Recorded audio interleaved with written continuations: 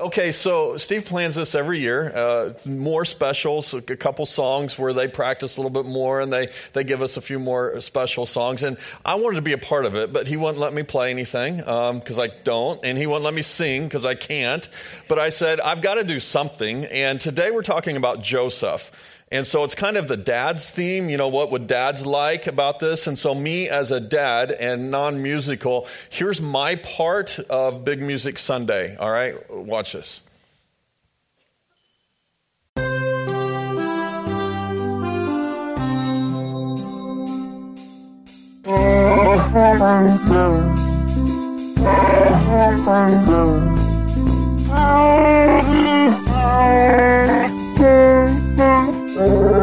Chewy!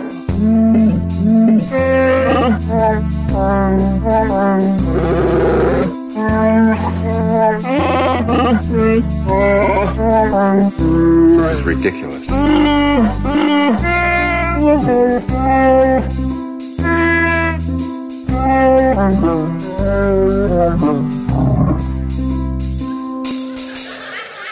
You're welcome.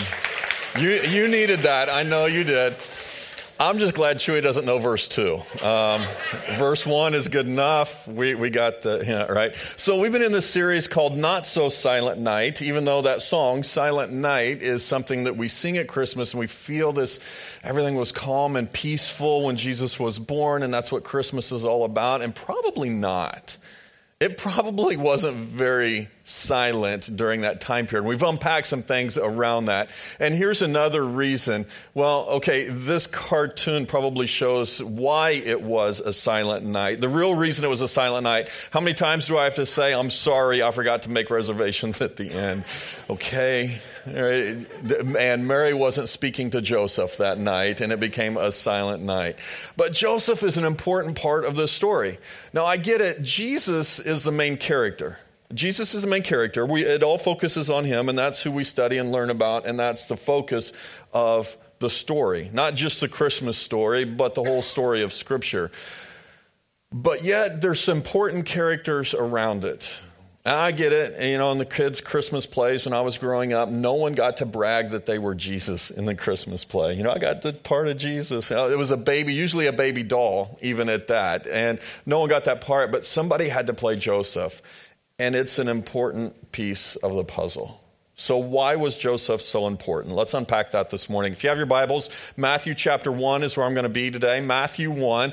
If you need a Bible on either side of the room, you can grab one of those or get your phones out and turn to your Bible app.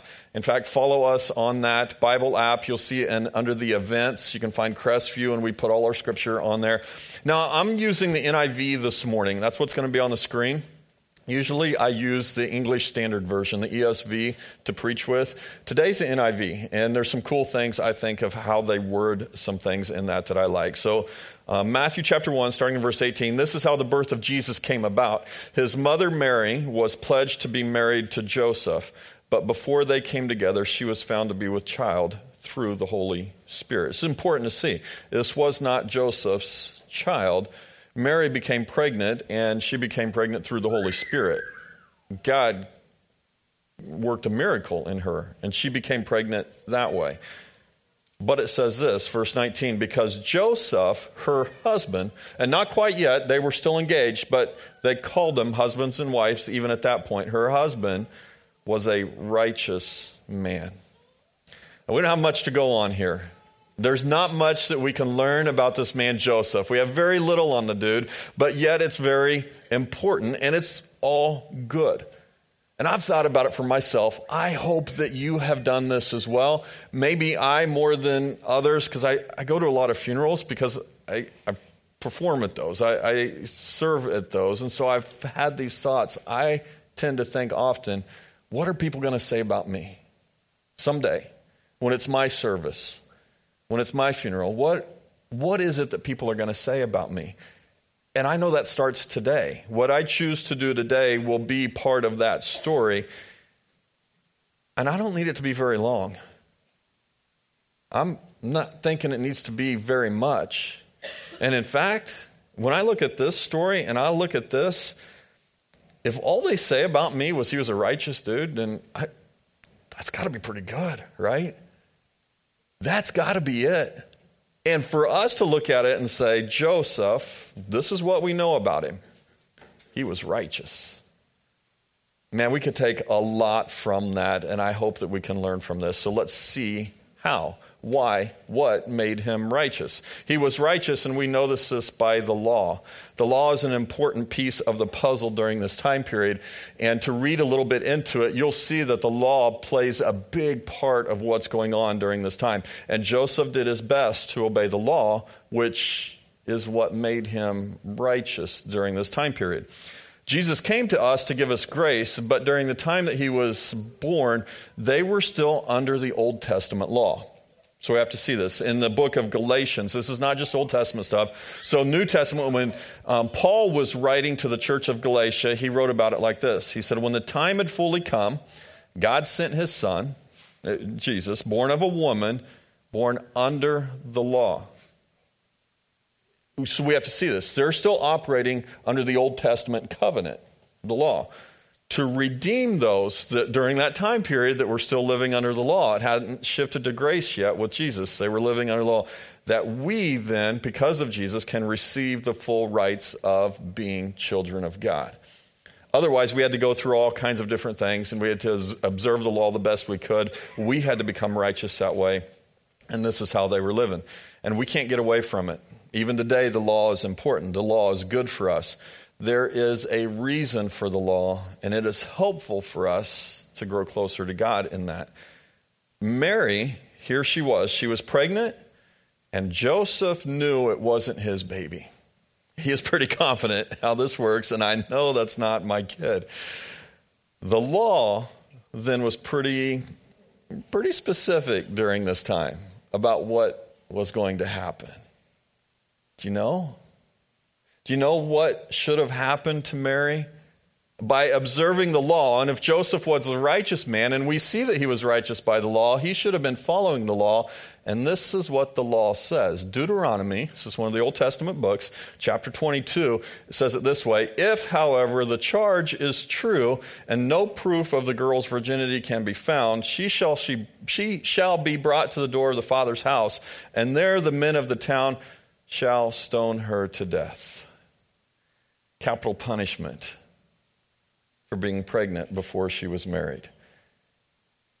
Wow. That seems strict, doesn't it, for the law? And I get it. This is why, and as a pastor, I understand this, and maybe you're here. This is why I have a hard time saying, and you might, I believe it this way, you might have said this before, you might have a hard time sitting there listening to a pastor say, the Bible says. Because you know as well that when I say the Bible says, the Bible also says things like this. That if there is a young girl who gets pregnant before she's married, she should be stoned to death. And you're like, really? And if that's what the Bible says, I'm not sure I want to believe any of it. Why would I believe the other stuff? I'm not sure I want to follow a book that says this kind of thing. And it's tough when we take one scripture, when we take one verse or two verses, we pull them out and we say, this is what the Bible says. You must follow this. This is the law. We struggle with that because we don't sometimes understand the concepts, the theories, the principles maybe behind why it might be saying that. But we know that Joseph was a righteous man, according to the law, and this is the law. God loves those who follow the law. This is what made him righteous. Let's jump to the New Testament, all right? Let's grab this whole book together. If we go to the New Testament, the new covenant that was made because of Jesus, we see in Romans chapter 3 that no one can be righteous, not even one. This is what Romans 3 teaches us. None of you can follow the law well enough to become righteous before. But yet in Matthew it says Joseph was. So if Matthew claims that Joseph was righteous, and Paul is writing in Romans that no one can be righteous, we have to land somewhere with that. Is he going to follow the law to the T and make sure that Deuteronomy is followed with Mary, or is there something more than that? It says in Romans 3 verse 20, no one can be declared righteous in his sight by observing the law. So with that, I see there has to be something more. What can Joseph do to make a difference with this. And I believe it's found in this, the principles of the law. There's a difference between the law and the principles behind the law. What we teach our children to do strictly and the principle that we're trying to teach them of what to do, of what's right. Following the law up to this point right now in the story, Joseph was made righteous because he followed the law. But it's shifting. Something's happening. Following the principles of the law makes him and us righteous, continuing after this. The principles of the law show the character of God, and I believe we're going to look at Joseph's character, not just the law, but his character as he follows the character of God. So, I believe Joseph was made righteous also by his character. His character is important. Verse 19, and he did not want to expose her to public disgrace. He had in mind to divorce her quietly. He loved this girl, and he had character. He understood the principle behind the laws. What was behind this? Why was this law even put in place? And my character to follow not only justice, but grace. How do we do this? I believe we're in this struggle. In my life, in your life, I think in the society that we live in, we struggle with this concept. How do we serve justice? Because we want to do what's right, right? You all want to do what's right, but you also want to love. You want to tell people the truth, but you want to love them through it. You don't want to lie, so truth is important, but yet love also trumps some of that. Love is so important. We want to love each other, and we see this message, right? We should love everyone, but yet truth still has to be told somehow. How do we merge these things together without someone thinking I hate them because I don't agree with them? Is this true? I think we wrestle with this. In fact, Rick Warren, I've seen this quote by many other people online. Rick Warren, I think, is where I traced it back to the closest. He said it this way. He said, our culture has accepted two huge lies. The first is that you have to disagree with someone's lifestyle. The first is that if you disagree with someone's lifestyle, you must fear or hate them. The second lie is that to love someone means you agree with everything they believe or do. Both are nonsense. You don't have to compromise convictions to be compassionate. You don't have to compromise your convictions to be compassionate. I can disagree with you and still love you. I can still love you and show you grace and not believe or agree with everything that you choose to do or say. So I believe Joseph was in a tight spot. How do I follow through with the law? And how do I show grace to this girl that I love? He had some options. So he's going back. He understands the law. Here were his options. Under the Roman law during this time period, Joseph could do this. Number one, he could make a public example of this girl. That is, he could charge her with adultery. He could do this in a public court. She would be shamed. She would be brought to trial. She could be convicted in front of everyone, ruined in terms of her reputation. And if he took one step further on option one, she could probably be stoned to death. Here's option two, though. There really was a second option within this. If you read further in Deuteronomy, you would see that there's another option, and it was this. The other possibility under the law, and he could still be right and still be righteous, was that he could quietly, with 2 or 3 witnesses, write out a bill of divorce, end their relationship. There would be no public hearing. No one would need to know. She could simply go away. Just raise his child somewhere else. No one would need to know. He would still be righteous because he's following the law. And he would be showing her a little bit of mercy because he wouldn't take it to the extent that the first option gave. But he had to wrestle with this. And I like this quote, Bob Goff. If you haven't read Bob Goff, I would encourage you sometime pick up a Bob Goff book. This is good. He said it this way: be patient when things get weird. Be patient when things get weird. The angels explained things to Joseph after he talked to Mary, not before. Now let that one set with you for just a little bit. Joseph had to get to this point in his decision. He had to make some decisions. He had to do something before the angels talked to him. Things were weird. He didn't know what was going on. Mary had come and talked to him, but he didn't know the background or what was really happening.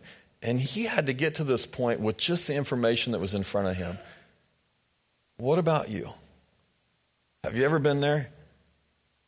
Have things ever got weird in your life and you're like, I don't know. I wish God would just, send me an email and tell me exactly what to do, but it doesn't work like that.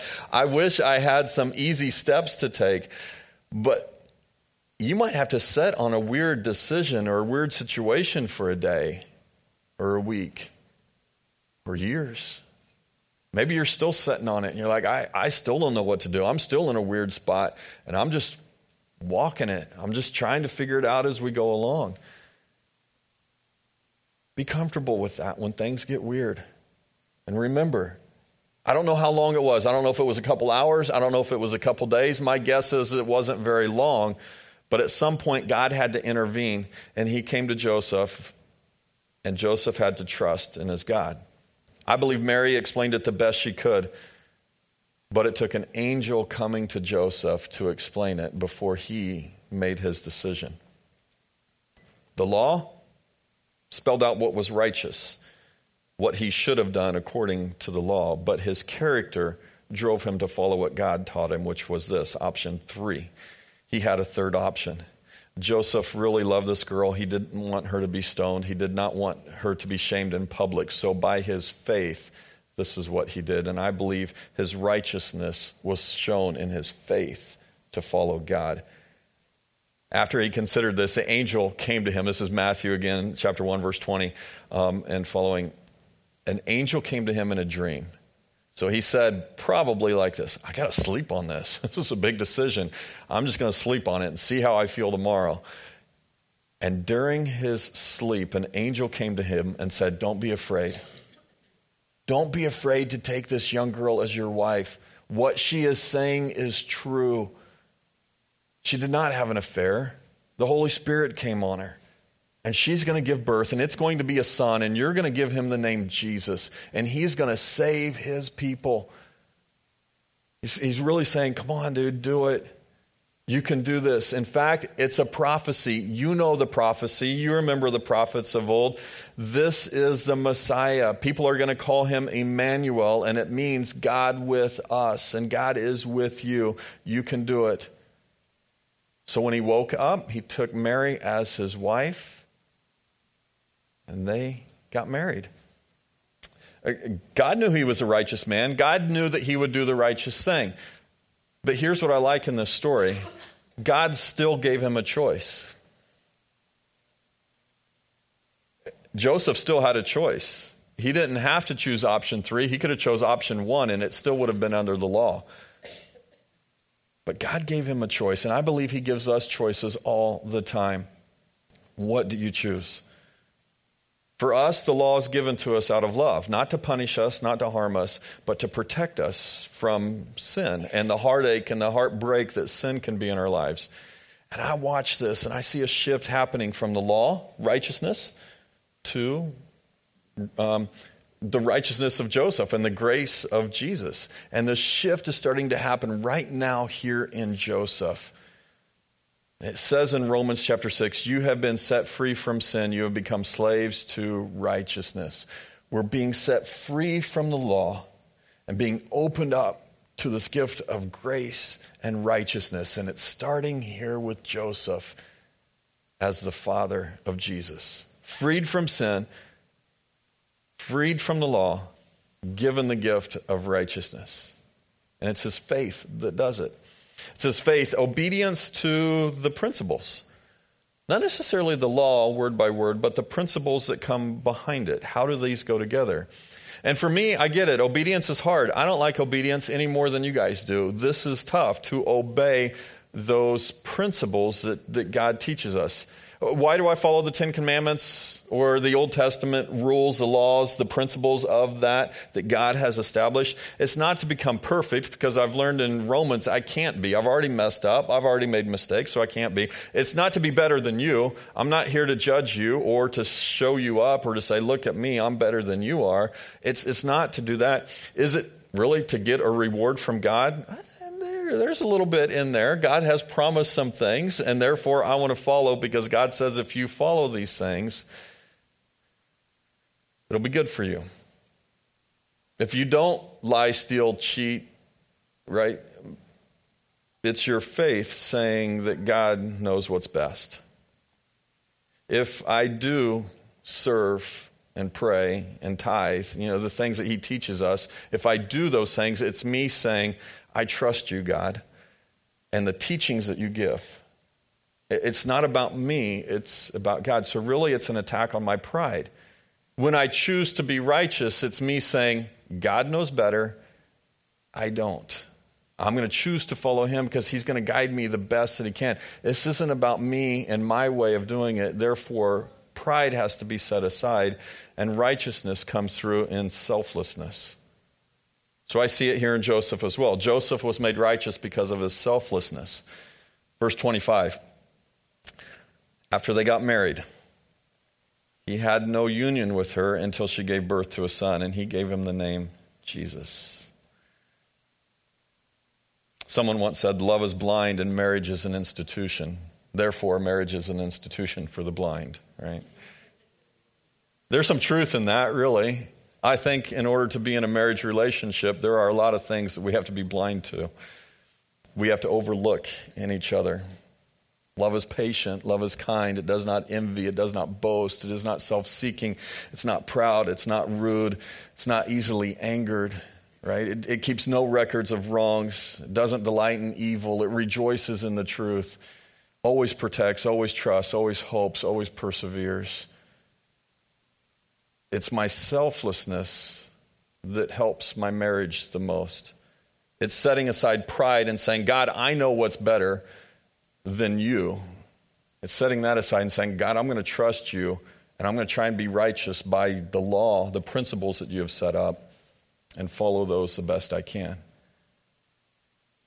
I don't know if you noticed in that last verse, verse 25 there, they finalized their marriage. They got married, meaning they had a honeymoon. I don't know where they went. We don't know if they went on a trip together somewhere, if they had a real honeymoon, but they had a first night together. You know what happens on a marriage night, right? Between a husband and wife. Not with Joseph.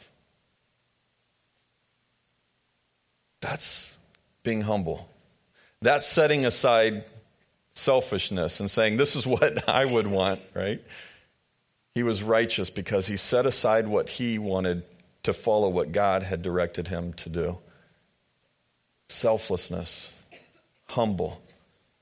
Joseph had accepted Mary. Grace. They took a trip to Bethlehem. The law. He was following the law because the law said you had to register. So he was following that. And he took his pregnant wife on this journey.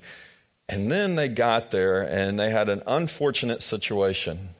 There was no room for them. And I look at that and say, wait a minute, he was righteous. Shouldn't have God opened up a room for them somewhere along the way? Shouldn't have God blessed them somehow with a place to have this baby? No, even times when we are righteous, we get put in uncomfortable, weird situations. And then this happens with the life of Joseph. We don't see much of him after this. There might be a line or two in the Gospels, but we don't see Joseph after the birth of Jesus, really. Really? It's because the story's not about him. He's selfless in this. It's not about him. It's about Jesus. My theory, this is just my theory. There's nothing, really supporting some of this, but I believe that Joseph probably died before the ministry of Jesus began. So sometime when Jesus was either still a child, still in his youth, or still in his young adult years, his dad died, and he had to bury his dad. He had to walk through some pain and struggle, and I believe there were times in his life where it was just weird. So I want to go back to this, and maybe this is for you. Be patient when things get weird. Remember Joseph, the angels didn't come to him until after he had heard it from Mary. Be patient when things get weird in your life, and you're wondering, what's going on here? I don't know what to do next. Be patient with that. You never know when God is going to complete the story or how he's going to complete the story with you. He's got a plan and he's going to make it happen. In fact, Isaiah chapter 60, verse 22 is from the New Living Translation. The smallest family will become 1,000 people and the tiniest group will become a mighty nation. At the right time, I, the Lord, will make it happen. At the right time. It might not be my time. It might not be your time the way we would want it. But at the right time, God's time, he is going to make whatever situation is weird in our life, he's going to make that happen for us. Continue to trust in him. And if you don't know who this Jesus is, the story that's all about him, I'd love to share him with you. And if you do, keep trusting in this God. If you would, we're going to prepare our hearts now for a time to remember Jesus. If you would, let's stand together and let's sing as we get ready.